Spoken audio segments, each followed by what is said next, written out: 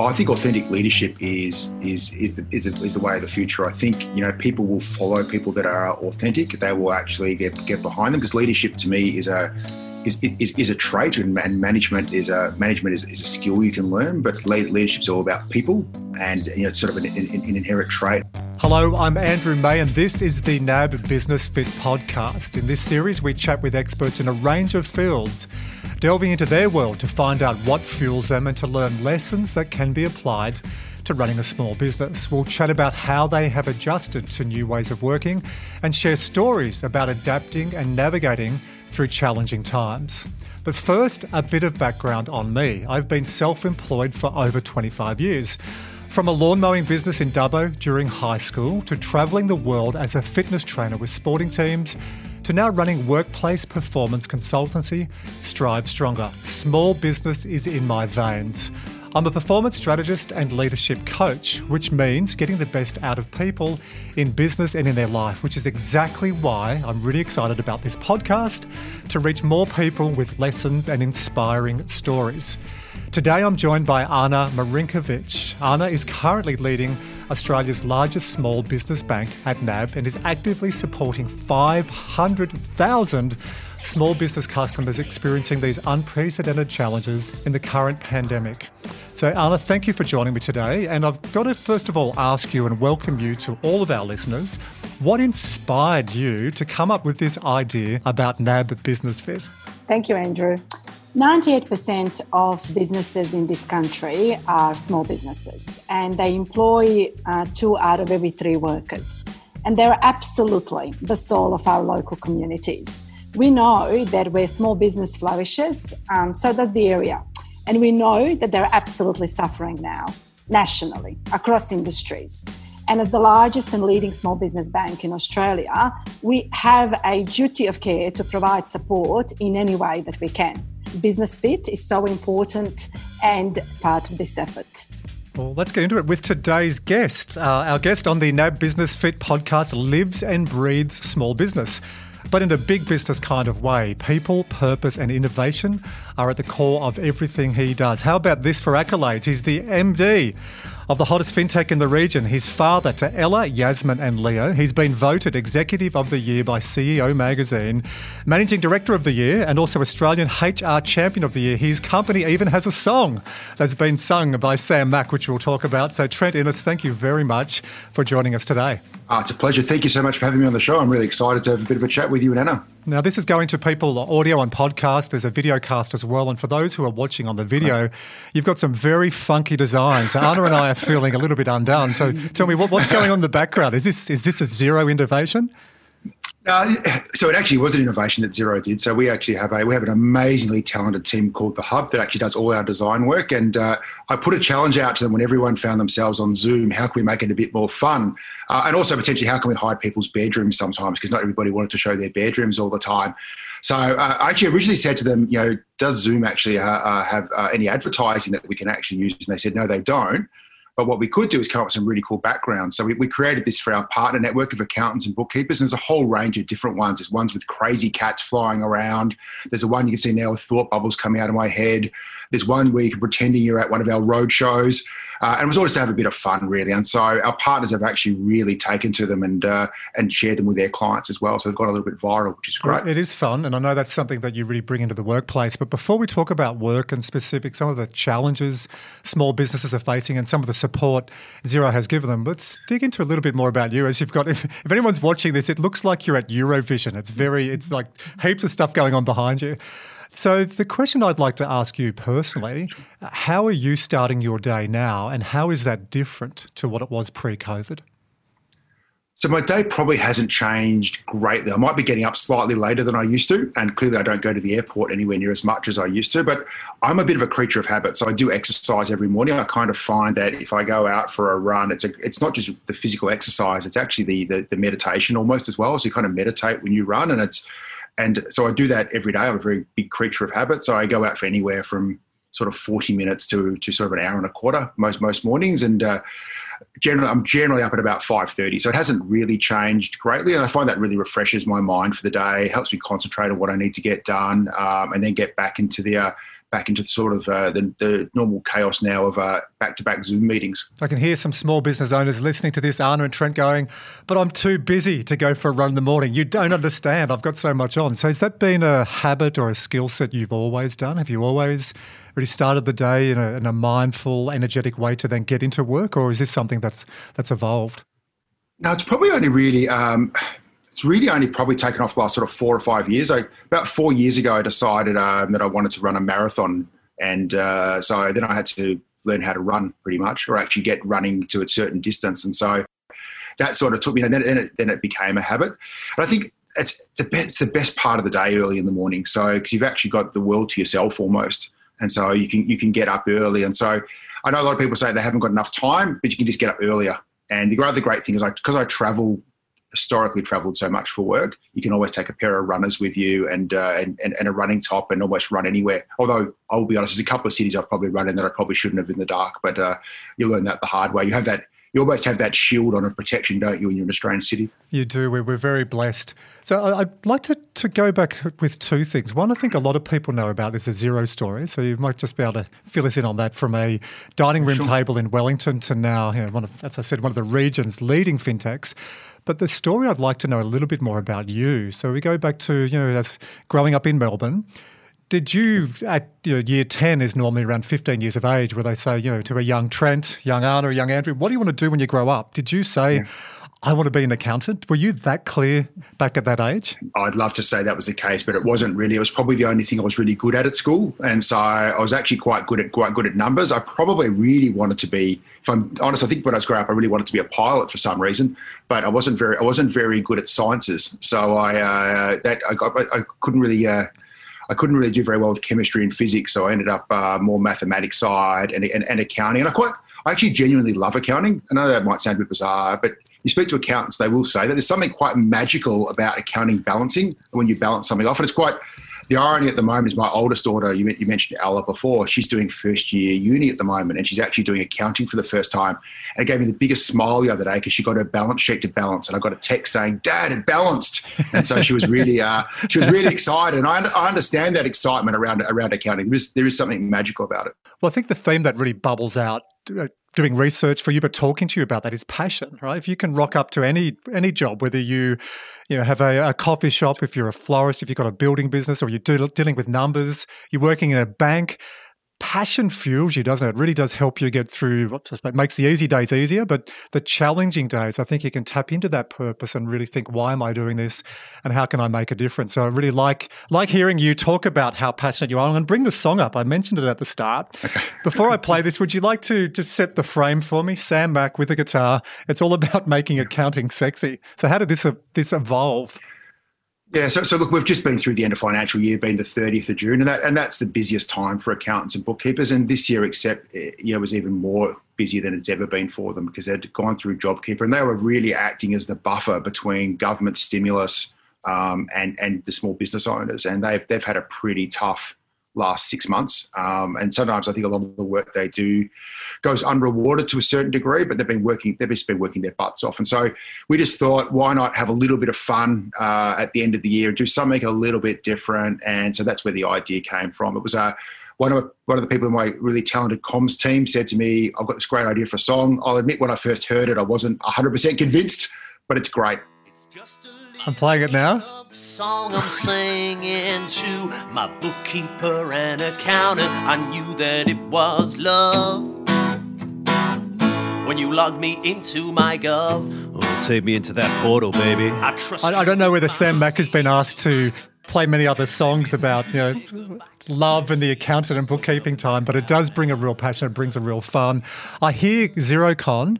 Obviously at the time of recording, date stamp this, we're at COVID, so all of our conference are virtual. But I hear your last Xerocon was a sight to behold, and you had people really in the aisles wanting to get in. So you've created an exciting event, not just for accountants, but for other people wanting to run their businesses. Yeah, so Xerocon's very much aimed at accountants and bookkeepers, and it's a real celebration of the industry where we get to share sort of the latest and greatest things we're working on. But it's bigger than that. It's actually a community. A bit like small business, a lot of accountants and bookkeepers are sole practitioners. And so it's a great opportunity to build a community for them to actually work together and support each other. And that's really what Xerocon is all about. And that's actually gone very virtual. There's an amazing, thriving Facebook community where they all support each other. There's over 5,000 or 6,000 of them now in that community, just in Australia alone, that support each other each and every day. But Xerocon was all about really building that community more than anything else, really. What song are you going to bring out next year? Which Australian artist, which overseas artist? Maybe AC/DC, Bon Jovi? I think given we were founded in New Zealand, there's a fair chance it'll be Pressure for Crowded House, I would have thought at some stage, or Split Ends, but we'll see how we go. Yeah, sounds good. Good choice. Thank you, Trent. Now, Andrew has already mentioned the word COVID, and so let's talk about the pandemic, something that none of us could have predicted last year, and it is the most topical issue nationally and internationally, especially in the business community. Yet Xero seems to be doing quite well through these unprecedented times. And I'm just really interested, Trent, to hear from you around, how have you adapted? How have you innovated? And how did you get to a position where during the worst pandemic this century, Xero ends up cracking the $100 share price? I've given up a long time ago trying to understand how the share market works, so I won't. I won't talk about that or touch on that. But look, I think clearly you're correct. I mean, nobody could prepare us for being in a pandemic, and one of the sayings I've been using a lot lately is there's no leadership books out there about how to manage in a pandemic, and so we're all learning as especially as leaders, I think, and it's been an interesting learning curve this year. I think we really just took the perspective of, first of all, making sure that our people were safe and secure and they were set up to be able to work from home. We're very fortunate on the basis that we are all cloud-based as a business. We're a relatively young company. So our people have always had the ability and option to work from home anyhow. It's very different when you tell them they have to work from home. That's a very different, psychologically, that's a different thing.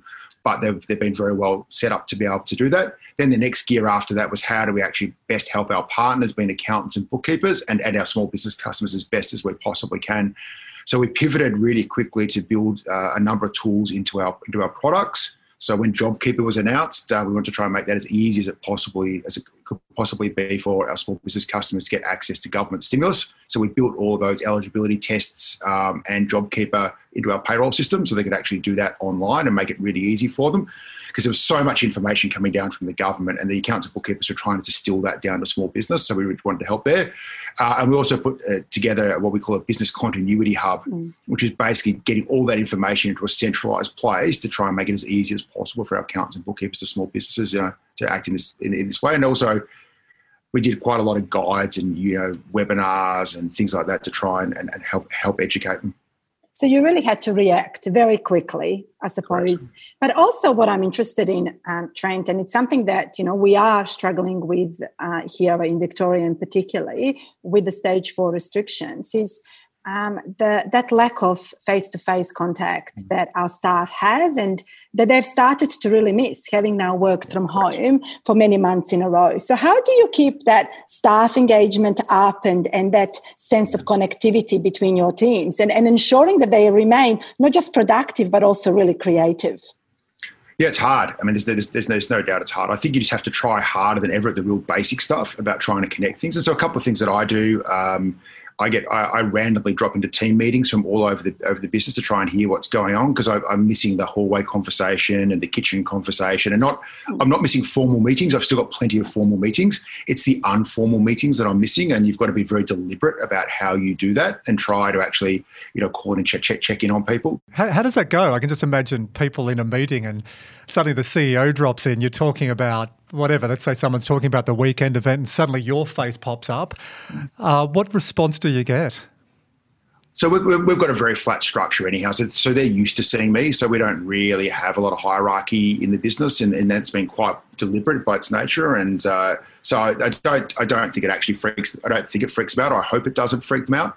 Some of the other traditions we keep going. We're very in a fortunate position. We're still hiring people, and so we're still creating jobs. And so I meet all our new starters every week on a Monday as well. So I spend time with them, which I love doing, but also just to make sure they feel comfortable that it must be a really big thing to start a role at a new company and not actually physically go to an office. So you basically cross your hallway and start the day, and that must be very daunting for them. So I want to make sure that's as good as it could possibly be for them as well. And then I think we've just tried to have a bit of fun. And my overarching message to everyone is just do the best you can. We can't expect more than that at the moment. There's not, I think we are just trying to support people as best we possibly can, because they're all going through different scenarios. We've got some people who live at home by themselves who are very isolated. We've got people with young, children, that are not at childcare at the moment, that are running rampant in their homes, with both parents working. We've got people with teenage kids or kids that are trying to homeschool.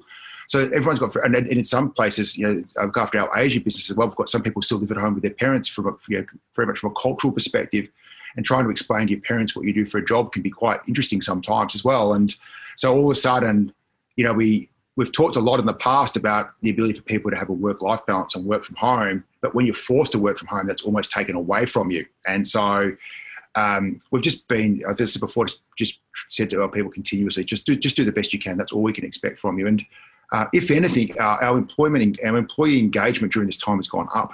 That's interesting you say that, because our engagement up has gone up significantly because people are finding a real purpose in what they're doing. But the one thing that you did mention was around the difficulty in onboarding new staff. I've brought on board over 200 bankers over the last couple of months, and they've never met their boss, they've never met their team that they're supposed to work with collaboratively every day, all day. How are you dealing with that trend?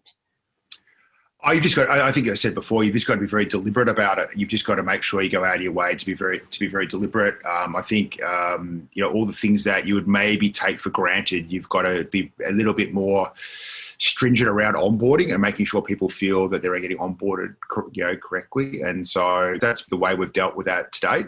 And I think it seems to be going pretty well. So, I think people are definitely still, onboarding well. They're still well engaged. Definitely, every time the news comes out, like it did last weekend in Melbourne, it takes a dint on people. And you just got to try and keep them upbeat, keep them motivated as best you possibly can, and try to also allow them to take a break as well. I think it's really important to take a break. I know I took last week off, which is the first week off I've had since January, and I came back a completely refreshed person. If I look back, probably the week before that, I probably wasn't operating at my best. It wasn't the best version of myself at that stage. I think there's a lot of people leaning in now going, I think he's talking to me as a small business owner. And interesting hearing both of you talk about engagement has gone up for your companies. For small business owners, let's say there's 1, 5, 10 people, they often feel that they can't drop the tools, whatever the tools are. Right. So I'm interested, Trent, what would your advice be to someone listening to this who is running a small business? What would you tell them to do to look after their physical and psychological well-being? Yeah, it's hard, isn't it? I think interesting enough, though, regardless of the size of your business, the fundamentals of business actually don't change. So the businesses get bigger, and Anna and I are both very fortunate. We work for large environments where we have a certain probably level of protection that a small business doesn't always have. And they're facing levels of uncertainty that they've probably never seen before. And, I think anyone who's a small business owner has to be resilient by nature. And I get amazed by how resilient they typically are, but they clearly couldn't have seen this coming. What's fascinating is that there are some businesses out there that are actually thriving in this environment. We're talking to some online businesses that are absolutely going gangbusters. Then on the flip side, you've got the extremes. You've got some that just can't operate in this environment. If you're, say, in hospitality potentially, or arts and recreation. And so there are a lot of variations going out there. But I think the first thing is, and this is hard to say sometimes, it's easier to say than do, but you've got to be kind to yourself first. If you're not kind to yourself first and look after yourself first, it's almost impossible to operate in any other way. And that might mean sometimes that you may need to get some external help if you're not feeling the best as well. And I don't think there's anything to be shameful about that. And I think one of the things I love these days, that even in a corporate environment, we talk about well-being like we never have. And when I first started my career, no one talked about well-being. No one talked about mental health in the workplace, whereas now we do. And we definitely talk a lot to our accountants and bookkeepers and the small business community about that. We have a strong relationship with Beyond Blue as well. And, one of these we're really adamant about is how do we actually allow the small business community to have better access to some of the resources that bigger businesses take for granted sometimes. Yeah, and I reiterate that for anyone who is listening to this and they are struggling, and the typical middle-aged male who feels that if they put their hand up, it's not a weakness, it's a strength to put your hand up. So please, if you are struggling and you feel like it is really tough, go get some support, reach out. And that's a big part of NAB Business Fit as well. There's a whole lot of resources on this site for physical, psychological wellbeing, and also resources if you are struggling, where to go and get some support in a confidential manner as well. Interesting to hear you try and talk about self-care, and you've just come on the back of a holiday. And look, I'm having one next week. I'm having a couple of days off and I'm hanging out for it. But you often don't realise you're cooked or, overloaded or a bit too stressed until you go on holiday. Then you come back and go, everything's clear, do that new product, do this, that person, have a conversation. You feel like you've got a superpower or another sense when you're rested and recharged. I'm interested, do you put that in your diary? So if we looked at your calendar in a year ahead or in a year view, do you take regular breaks or do you just take them when you're feeling really tired? No, I tend to take regular breaks. I've got school-age children, so that they tend to centre around school holidays like a lot of people do. I mean, obviously when I take a holiday, I want to spend time with my children. And so, they're pretty regular on that basis. So I normally take a couple of weeks off in September and try and escape the end of the Melbourne winter if I possibly can, if I'm lucky enough to. And then obviously I take time typically at Christmas and Easter just to be with my kids. And speaking of your kids, I believe there was an incident recently where working from home, you ended up in the car. Yeah, I'm amazed that actually made it into the newspaper. I'm not quite sure how that got in there, but it was true. I've got my children. I've got one in first year uni. I've got one doing VCE, and I've got one in primary school. So my children, I've got all three covered in different ways. And it was the one in first year uni that said everyone had to get out of the house so she could actually do her exam in quiet, so she couldn't be disrupted. Fascinating enough, though, when I do a podcast or if I do a video thing, they're quite happy to interrupt me, but it's not reciprocal. So it is true. I did sit in my car and was working in my car for half a day. Trent, I had a 4-year-old that was screaming at my door whilst I was doing a live interview with ABC. So I hear you. Well, I think we've all been there. And do you know what? I kind of like it. I actually think we've now, in the past, we might have almost judged people for that, whereas now we've actually taken it, it's accepted, and we've forgiven them. And they are part of our life. Our environment is part of our life. And so if anything at the back of this, I hope we learn from that and we don't lose sight of that. Remember that BBC interview that's now had over 40 million downloads, the North Korean correspondent? Great. He's got his family in the background, and I've read that he thought he was going to lose his job, but everyone said, no, bring this humane touch. So I think we're all having our sort of BBC moment right now. Interesting you said just before, I don't know how that made the paper. Something else I do want to talk to you about making the paper, and you probably know where I'm going here, is with coffee cups. I do. Was that a massive misquote? That was a massive misquote. So it was taken way out of context. And so I did a podcast. And so if people reach out to me and ask me if, could you do a podcast for us, I'm always happy to. And I always try and oblige wherever I can, regardless of what size it is. I think it's great if I can hopefully inspire someone with a story that Xero's done. I think that's a great thing. And this was a podcast for scale-ups. And I'd never actually met the person that was interviewing before. Actually, funny enough, I did the interview in my car on the side of the road. I know exactly where I was. And that question came up, how do you interview people and what do you look for? And one of the things, I said skills, knowledge and experience are all super important, but the one thing I always like to look for when I interview people is attitude. I actually love to know attitude and how they're going to fit in to the environment. And I said one of the things I quite often love to do is when I'm interviewing someone is before we sit down to do the formal interview, is I love to walk them out to the kitchen, have a chat to them on the way. They normally end up with a tea, a coffee, a soft drink, or water, whatever it might be, whatever they like. And then we walk back to do the formal interview. But during that time, I quite often learn more about them in a relaxed environment. And it also it relaxes them down as well before we actually do the formal interview, and you get to see the real person quite often. And and then I said at the end of the interview, this was the throwaway line. I said, and I always get fascinated to know if people offer to take their cup back to the kitchen, because we have a bit of a saying inside Xero, which is one of my sayings, is wash your own coffee cup, and it basically means no one's ever too important to wash their own coffee cup, and it's a really basic throwaway line. And the person that interviewed me said, "So you test people?" And I did, and that was the word that got me in trouble. Because I never used that word myself. Mm-hmm. Of course, I would hire someone that wouldn't wash their own coffee cup, and that's ridiculous. I wouldn't hire someone because of that. But that's how it was taken, and it went viral. And I think it got viewed by 450 million people over a 2-week period, and was translated into like 18 different languages. So it was on Chinese TV. It was on TV in the US. It went nuts. Australasian CEO recruits people based on the coffee cup challenge. that was basically what it came out like. But there was actually a downside to it as well. It actually did get onto some other sites as well, and it actually dragged in my children and my wife into it as well. And so I'm happy to take the bullets for something I might have said or been misquoted on, but unfortunately, there was a fair bit of I did actually see a fair bit of social hate come through off the back of that to my kids, which was not very pleasant. How do you handle that? Because the 15-year-old who wanted to be a pilot but then ended up doing accounting and is now bringing sexy back in accounting, and then you started working at Xero about 7 years ago, and we'll dig into that soon. But then now you do have a profile. It's an amazing success story. How do you keep that buffer between being Trent the family member and sort of Trent the CEO? So I think what you see from me is exactly how I am. So one of the things I've loved about my time at Xero, and I was very fortunate. When I joined Xero Australia, I was like employee number 30 odd. And so it was very, small at that stage. Nobody knew who we were. They thought we were a photocopy sales company at that stage. And so I've been very lucky to be on that journey the whole way through. And I've absolutely loved the journey, and I'm very, very thankful and very fortunate to be on it.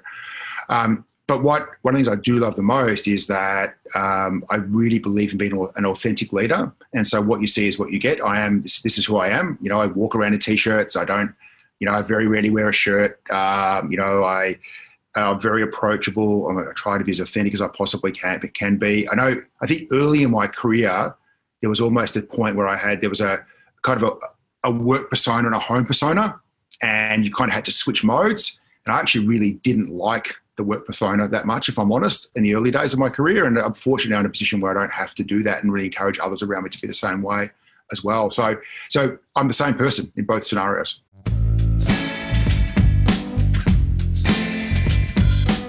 Hi, we hope you have been enjoying this podcast so far. Don't forget that we have plenty more podcasts and content just like this on NAB Business Fit. Go to www.nab.com.au/business fit for more content to support your physical and psychological well-being and to help you take care of business. So employee number 30, what number was Andy Lark? He was after me. So I was in the early 30s. He came in quite a few years after me. But he used to do a bit of consulting work in the early days with Rod. So the founder, Rod Drury, knew him before that. That's where I first heard about this business. It was booming. Andy, being Andy, was like, it's amazing, it's great. And so from employee number 30 to how many employees do you have now? In Australia, we're over 800. So I was early 30s, and we're now well over 800. So it has grown significantly. What's made the biggest difference? Because a lot of small business owners, I'm a small business owner, we dream of scale, we dream of leverage. And I think there's a reality, or there's a difference, right, between running a good small business and having a lifestyle and the entrepreneurial startup to have a unicorn. But for those that want the big unicorn, sort of big scale, global domination experience, what do you think Xero has done to go from what you've seen, to go from 30 to now 800 plus? Yeah, and so actually we're well over 3,000 globally, by the way, too. So actually, quite a global success now as well. And originally founded in New Zealand by Rod Drury back in 2006. I think there's a lot of things. I think there was great timing to solve a problem that was there to be solved. And so accounting historically for small business was actually very difficult. It was expensive. And so as a result, a lot of them actually didn't do it. But the reality is the biggest reason small businesses fail is they actually don't understand their financial position. That's the number one reason.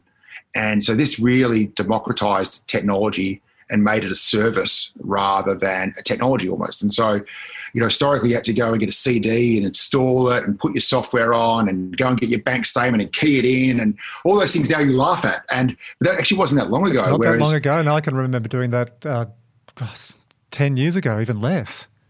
Whereas we were very lucky that our founders had that vision and could see that convergence of technology. It was right at the beginning of cloud computing coming out. It was right when the iPhone was coming out as well. So mobility was taking off, and he could see the direction of where it was going. And then just had a fantastic solution. And then I think off the back of that is how do you actually take it to market? Because you have a great idea, but taking it to market is always the interesting one. And so I think one of the things about taking it to market was working out what is the natural channel that we should work with. So we worked with accountants and bookkeepers to actually really empower them and to make them more successful as well. And then we've actually built it all together and built this community around the outside of it. And so that's really the trick. In terms of the company itself and scaling, I think, Rod was very clever in bringing people in around him that had the skills that he didn't have. And so he did that from the very early beginning, because scaling a company is very different than starting a company. And I think people forget that sometimes, and it is very different. A lot of companies stall or fail or opt out at about 30 people. That's a kind of magical number. 30 to 50 it gets different. It gets difficult. It gets different. And so you've got to start scaling for growth, and you've got to start bringing in good corporate hygiene and practice. It doesn't mean you have to be a corporate per se, but you need to start bringing in those sort of business disciplines in there to actually help you scale. Because you start breaking things, you start breaking processes, you start breaking people to a certain degree as well, because they end up doing too many variations in their role. And so you've got to start thinking about, what can you bring in to help scale? And things that scale really well: purpose scales, values scale, partnerships scale. And you just keep challenging yourself around, you just keep innovating, your whole business model all the time. And if you've got a mindset to be able to do that, then you can scale and grow. Trent, one of the key voice of the customer that we get in regards to this when it comes to growing a business, and kind of even putting aside the COVID impacts now, is around the role of regulation and red tape and bureaucracy in Australia. It's kind of one of the strongest voices of the customer that I get on a day-to-day basis. Can you talk to us a little bit about how you've dealt with that as you scaled your business upwards?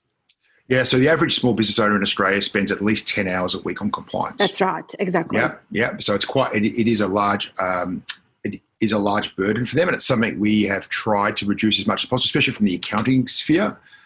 Because if you look at all the processes that sit around the outside for small business owners, there's a massive amount of friction that's created around there. And so we've been trying to remove that friction over the years and try and make it as seamless, and so the data flows in and out and they get real-time insight. So I used an example before. Bank feed data. So historically, you took a statement and you keyed it in, generally at the end of the month, the end of the quarter, and so you had no idea what your financial position was. Now you wake up and your bank feed data is already sitting in there. Your NAB account flows straight through into Xero. You open up Xero and you can actually see your financial position instantly. And so that was, that's an example of removing some burden of compliance around them. Now, of course, on top of that, there is a lot of burden of compliance from a government and regulatory perspective. As well, and quite often some of the forms a small business fills in are the same forms that a large top ASX 100 company fills in, which is quite crazy. But we are working really closely with government to advocate to how we actually do that, and I actually sit on a deregulation task force around that. So it's actually something that I'm really passionate about, and I'm working with government on how we actually remove red tape. And the other issue if we're talking about small business is also the fact that small businesses often cannot afford those enabling services of HR, finance advice, etc. Because the business owner is a marketing manager, is a CFO, is the accountant, is the HR leader, etc. So it's really, really challenging as you're kind of looking to grow. So Trent, have you ever owned a business yourself? For a very short period of time. And how did that go? It failed dismally. So no, I actually did have a business for about 6 months. Look, it didn't so much fail. It was one of those moments where we had a young toddler at home at that stage, my oldest, and then I decided to quit my job. I had this great idea, started up, got going, and then of all things, my wife became pregnant with child number 2, and it was got to a stage where we had to make a decision about whether I could keep going or not, and I ended up opting out. But there's still hope for me because the average age of a small business owner creator in Australia is 45. Okay. So that is actually the average age of a business creator in Australia, and there's a second wave at 55. So there's still hope for me yet to actually create a business. I've still got a couple of opportunities. That goes against the Silicon Valley, walking around the sneakers, pimply kid with the baggy pants just finished school, doesn't it? 45 starting and then 55. Is that a second wind or a second crack? That's what the stats sort of show us. We did some analysis last year with Bernard Salt from the Demographics Group, who actually went through the last 30 years of business creation. It was actually back in February this year. It was a great report called Boss Insights that we put together. It's probably the most comprehensive report ever that I've seen on creation and entrepreneurship in Australia. And that was actually one of the things that showed us. So we looked at things like, ethnic background, gender, age, for all these early sort of business creation, and it was 45 was the average. And so what we think that is a lot of it's, there are people that decide, the children have started to grow up, they may have paid off their mortgage, they may just be jack of working for people now and they actually want to go out on their own and have a crack. So we think that is the catalyst for it. And then 55 would kind of line up with that potentially as well. You know, you've got that niggling idea in your head that you've been thinking about for years, and now's the time to go and have a go. Or you might become you might go into consulting for yourself, whatever it might be. You don't want to work full time anymore. There's a host of reasons. So, Trent, for all those that are thinking that way, you have just acquired Waddle. I am super keen to hear about it, as I'm sure the small business community across Australia is as well. Can you talk to us about Waddle? Yeah, so one of the biggest challenges for small businesses, I'm sure you know, Anna, is actually getting access to finance, and especially working capital. So working capital is one of the biggest challenges for them. And we talk a lot about, Absolutely. We talk a lot about late payments. Mm-hmm. Late payments is one problem for small business, but really what the big problem for small business is the cash flow gap. It's the gap between what they receive and what they have to pay, and managing that gap. And so what we wanted to do is, so Waddle is a platform that allows them, and it works with a multitude of lenders in the background. So it's not specific to one lender, but allows small business owners to actually lend against their invoice book. And we've got obviously all the invoice data sitting within Xero, and we're trying to really facilitate for them to try and get better access to working capital for small business, because it's one of the biggest inhibitors for them growing. Wonderful. Something I'd like to ask you, and this might be a bit of a different question that you don't always get asked in an interview. But when you look back, because it's easy to talk about business and everything we've got right, when you look back, what's one of the things you haven't got right, or what's one of the biggest challenges you've had at either work or personal, and also what have you learned from that? That's a really good question. I think I've actually been quite lucky personally. I think I haven't really had any major challenges that I could think of that would be any different than anybody else's. I tend to try and look at the positive of stuff anyhow. Raising children is interesting. That's got its highs and lows. It's massively rewarding, and has its days where it's not so rewarding. And everybody can, I'm sure anyone who's a parent can relate to that. But overall, it's better than worse. From a business perspective, I think probably I've loved my time at Xero, and I'm still really enjoying what I'm doing, because it's very purpose-driven, and we're actually we're creating things, and I love that. We're creating jobs for people. We're creating a sort of next generation tech company that people can aspire to do. Probably earlier in my career, if I look back now, I probably didn't take enough risk early on, and I didn't actually go out and be true to myself. I probably hung around in some other roles in my earlier career a bit longer than I probably should have. And that's probably, if I had my time over again, I probably would have taken a bit more risk a bit earlier. So was that a bit self-doubt, or did you just need a bit more time to get experience? And, that self-efficacy is a beautiful psychology construct, which really means power to take decisions and really chart your own territory. Was there a little niggling doubt? Probably. I think we all have it. I mean, I think everyone's, I've talked publicly about imposter syndrome a little bit as well. I think people don't talk about that a lot, but I think one of the great things about my job is I've met some amazing leaders, whether it be, from a government landscape, from big business to sporting stars. I've met some amazing people over the last couple of years as Xero's profile's risen. And what's fascinating, when you get to meet them, they're generally just people. And one of the trends you see quite often is that sort of underlying doubt of a bit of imposter syndrome. It's quite common. They might, when you see them maybe on TV, or you see them in the paper, or you see them on stage, they come out really confident and out there. But when you actually meet them one-on-one, that's not always the case. And I think it's okay to talk about that. I think we need to talk about that more often, so we don't discourage people that may have a bit of self-doubt from putting themselves forward when an opportunity comes up, because you really want to hire someone into a role who has got upside. I don't want to hire people that are the complete package. I want people who've got growth. Because if you're going to grow, you want people who've got growth. And so the only way you're going to have growth is actually have a bit of upside in you, which means you've probably got a bit of self-doubt about whether you could be successful or not. And you hear there's a lot of studies on this, that this tends to affect females a lot more than males.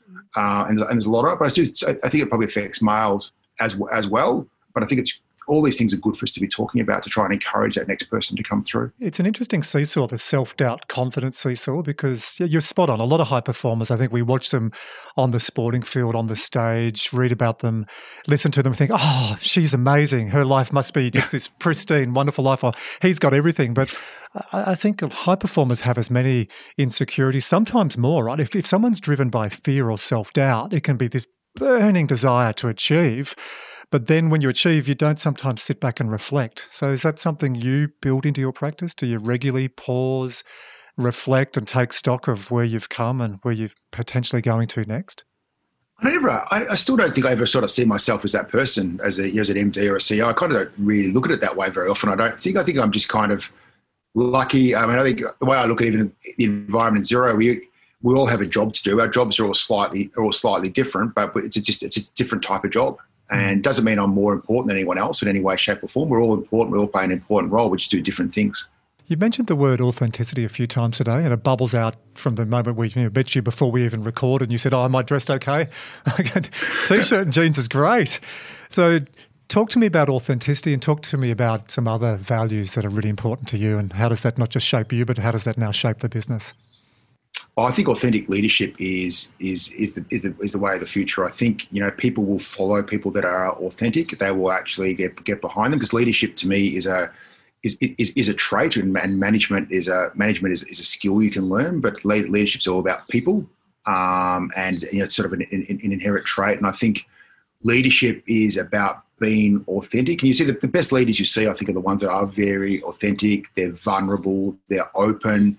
They're consistent. They're honest. All the standard traits that you like to see in decent people. And I think that's because the way that you lead and the behaviours you exhibit is the permission you give to others around you to behave as well. And so one of the things, we're very fortunate to have an amazing culture. And one of the questions I get asked a lot is how has Xero built such an amazing culture? And I actually don't like talking about the word culture a lot, because culture is an output. It's a bit like a profit or a loss. It's an output of all the other things you have to do, and it can either be a positive culture or a negative culture.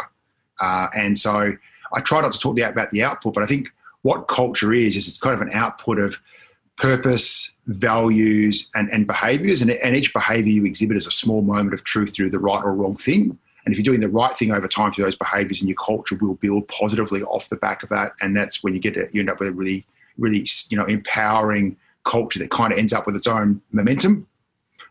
Hard to build, easy to lose as well, by the way. On the theme of empowering, I know you've written that you believe behaviour is more important than values, and this quote I love: every behaviour is a small moment of truth that allows you to build great culture. Yeah. I was just mentioned that before, but it's one that I definitely believe in, and I think it's really important as leaders that you actually do that. You do cast that shadow, whether you believe it or not.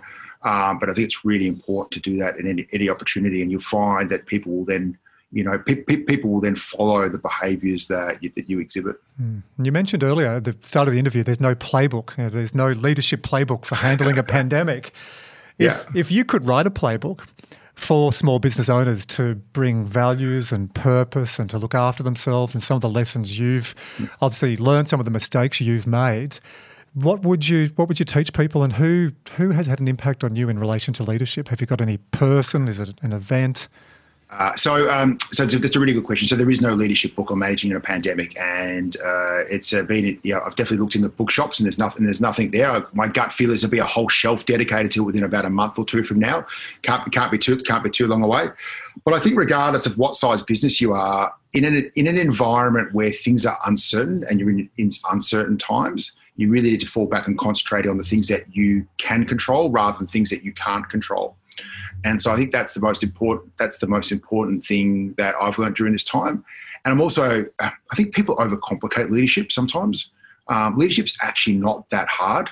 Isn't it? Like there's thousands of books written, the 10 steps, the 7 steps, 5 ways, the Dalai Lama, everyone's got a theory on leadership. Come on, I've spent 20 years studying. It's got to be complex. Has to be. I think people overcomplicate leadership, and because they try to be something they're not, and if they actually show their genuine self, that's leadership. And so I try to concentrate on 3 things as a general rule, not 5, because I can't remember 5 things. So I try to concentrate on 3. But from a higher level perspective, regardless of what position, I always go back to strategy, people, and execution.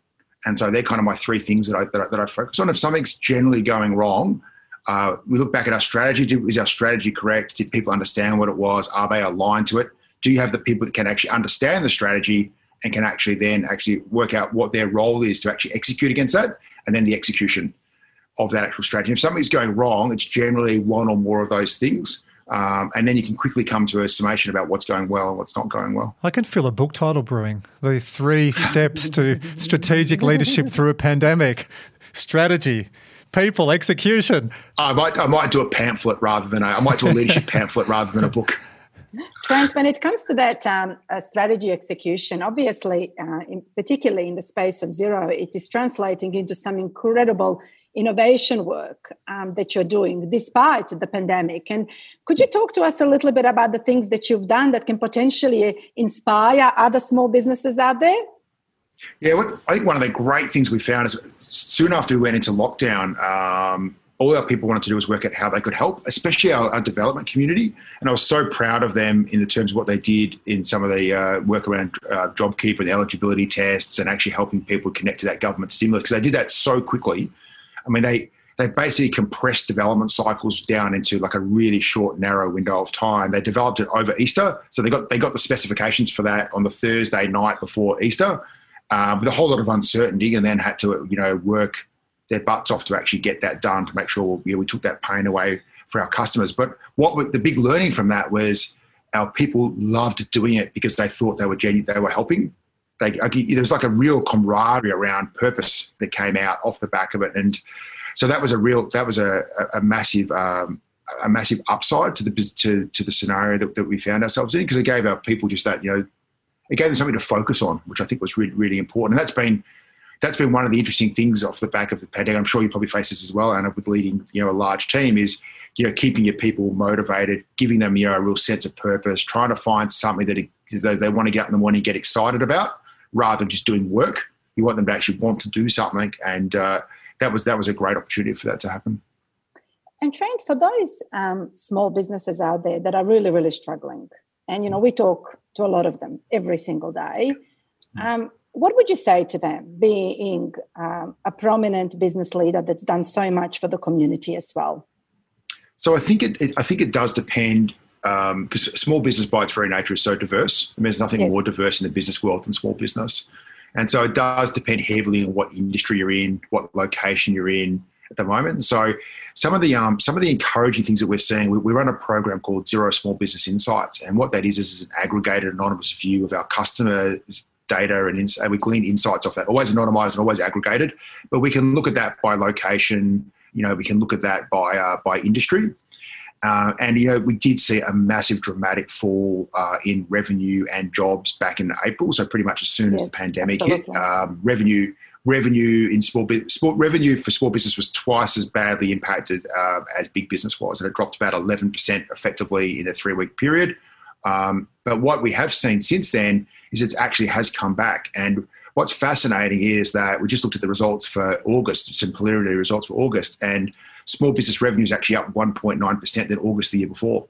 So it is actually coming back. So there are some encouraging signs. Employment or jobs for small business has not yet got back to the same level, and it's still about 5% down to where it was at the beginning of the pandemic, but it is rising in the right direction. Melbourne and Victoria are still harder hit than the others. But what we do see is when they're actually able to open up from lockdown, it does actually come back pretty quickly. So my advice would be, depending on industry, and it's really easy for me to probably say this, but stick with it. Once we get the health scenario under control, things do return pretty quickly. There are some fascinating things in that data as well. Clearly, things like hospitality and arts and recreation have been hit the hardest because they're most impacted by lockdowns. The flip side of that is manufacturing in Australia is up 11% year over year in small business. So we're manufacturing more things than we were a year ago. So let's hope for that V-shaped recovery that we've all been talking about and hoping for. So Trent, what's next for Xero business-wise? Yeah, so next week's really exciting. We've got a thing called Xero on Air. So we normally run XeroCon at this time of the year, which is our big in-person event. Clearly can't run that this year. So Xero on Air, we're running next week, which is where we're going to share a whole lot of innovation and things we've been working on with our community. So I won't give too much away for that, but that's next week. So that's available to our small business community and our partners as well. So that's next for Xero. What's next for you? The crystal ball. What's next for me? That's a really good question. I think if anything this year has taught me, it's never take the small stuff for granted ever again. And I think The upside is I've got to spend more time with my kids this year and had more dinner at the table with them than I probably ever have. And I'm probably a bit cross with myself that it took a pandemic for me to realise that. And so I'm going to try and do everything I can to fix that. I think the other thing is just taking the small things for granted. So the ability to, go for a walk without a mask on, or to go to your favourite pub and have a beer, or to go and sit down and have a coffee. I think you can get swept away with the stuff. Sometimes it's bigger than it needs to be, whereas hopefully we slow down a little bit and don't take the small stuff for granted anymore. I think the wise words, I think one lesson out of this for a lot of people is, do we have to go at the pace we used to go at? Do we have to travel as much as we used to travel? Do we have to always be available 24/7? And it's the walk with the family, or it's the waking up and just going outside without a mask. Going outside at time of recording, stage 4 restrictions. It's 1 hour a day in Melbourne, so we can't wait for those restrictions to lift. We can't wait for industry to get going again, and we can't wait to really go back to appreciating some of those things that we don't appreciate when you don't have them. No, exactly right. No, I think that's exactly my point. I think it's just not taking that stuff for granted ever again, hopefully. So a question I like to ask all of our guests is, where do you draw inspiration from? Is it a poem? Some people it's a play. It can be a quote. It could be a person. Is there somewhere, some secrets you can let on where you draw inspiration from? I think there's a couple of different things. I mean, I definitely do draw inspiration from those people around me. But one of the quotes that actually sticks with me all the time, and I haven't actually got it in front of me, so I could probably paraphrase it, is when I used to always read to my daughter, there was a Dr. Seuss quote on the back of the wall about being truer than you, or you being true to yourself, or something like that. And that was one that's always stuck with me. And I think, that's something definitely in this time, and talking about that authentic leadership, is no one's youer than you, I think it was. Something like, I'll paraphrase it terribly, but that's one that definitely sticks in my mind. We'll put a copy of that quote up if you're watching this on video. I think if in doubt, you can always go to a Dr. Seuss quote. As I've got one more question. I know we're about to run out of time. Is there a question that you would like Anna and I to have asked you? Or is there a question you'd like to ask one of us? I'm always I'm a pretty open book, so I'm pretty much will answer anything that I possibly can. So hopefully you got value out of this as well. But I think I'd love to know what are your takeaways from the pandemic as well? What is the one thing that you're going to change in your lifestyles that you've learned during the pandemic? I have learned a lot about resilience. I have reconnected with my husband. I have reconnected with my children, and I've had quite a bit of time to reflect about how I spend my time, my level of creativity, how well I look after myself. And I think those lessons learned, and there have been quite a few, will be with me to stay for some time yet. That's great. Andrew? Yeah, I've got two. One is that our business has fast-tracked 5 years, Trent. We use Xero, so I'm a very happy user of Xero. My previous business model, I used to do 50 to 60 keynotes a year, so I'd be one of the people trying to get an event at Xerocon up the stage, so one of the conference speakers, doing high-end leadership programs and doing coaching. We've got a human performance lab, doing DNA testing, blood work, body-brain coaching, Fountain of Youth. On Monday, 15th of March, when Morrison told us to WFH, work from home, I didn't need Xero to show this, Trent, but we lost 90% of revenue overnight. Wow. No events, no leadership programs, no coaching. So we've had to, I think pivot is at risk of being overused word. Every time someone uses the word pivot in a corporate setting, sometimes there's some talk about putting in $1.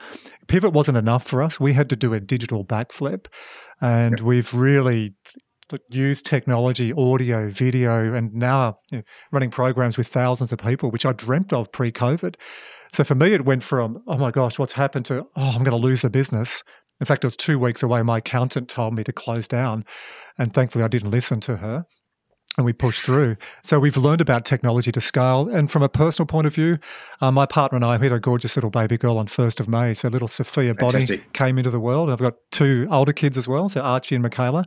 And similar to Anna, it's taught us about connection, and it's taught us about. Right.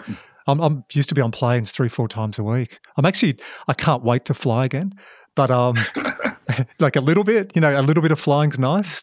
Too much, not so much. But yeah, it's taught about family and connection.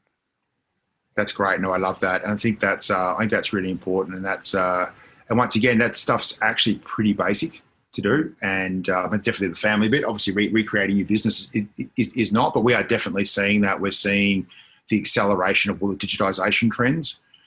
We've done a bit of work on that as well. And we've seen that those businesses that did pivot and did actually add digital services or that were digital natives have performed way better than those that haven't. And so I think we will see that last through this because people have found completely different markets. And I've heard some amazing stories out there that people have got online businesses that have just boomed during this time. So there is opportunity there. Unfortunately, not for everyone, depending on what subsegment of the small business economy you're in.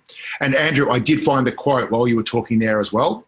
So the Dr. Seuss quote that I love is, "Today you are you, that is truer than true. There is no one alive who is youer than you." And I used to always sit there with my daughter and tell her that. And so it's on the back of her door, and that stuck with me the whole way through. Great advice. Yeah, great way to finish. So, Trent, thank you very much for being authentic, for living up to your values and purpose. And that came shining through in this interview today. And Anna, thank you very much as well for inspiring and also for helping anchor NAB Business Fit. Thank you. Thank you, Trent. Thank you, Andrew. It's a pleasure. Thanks, Anna. Thanks, Andrew. It's been a pleasure.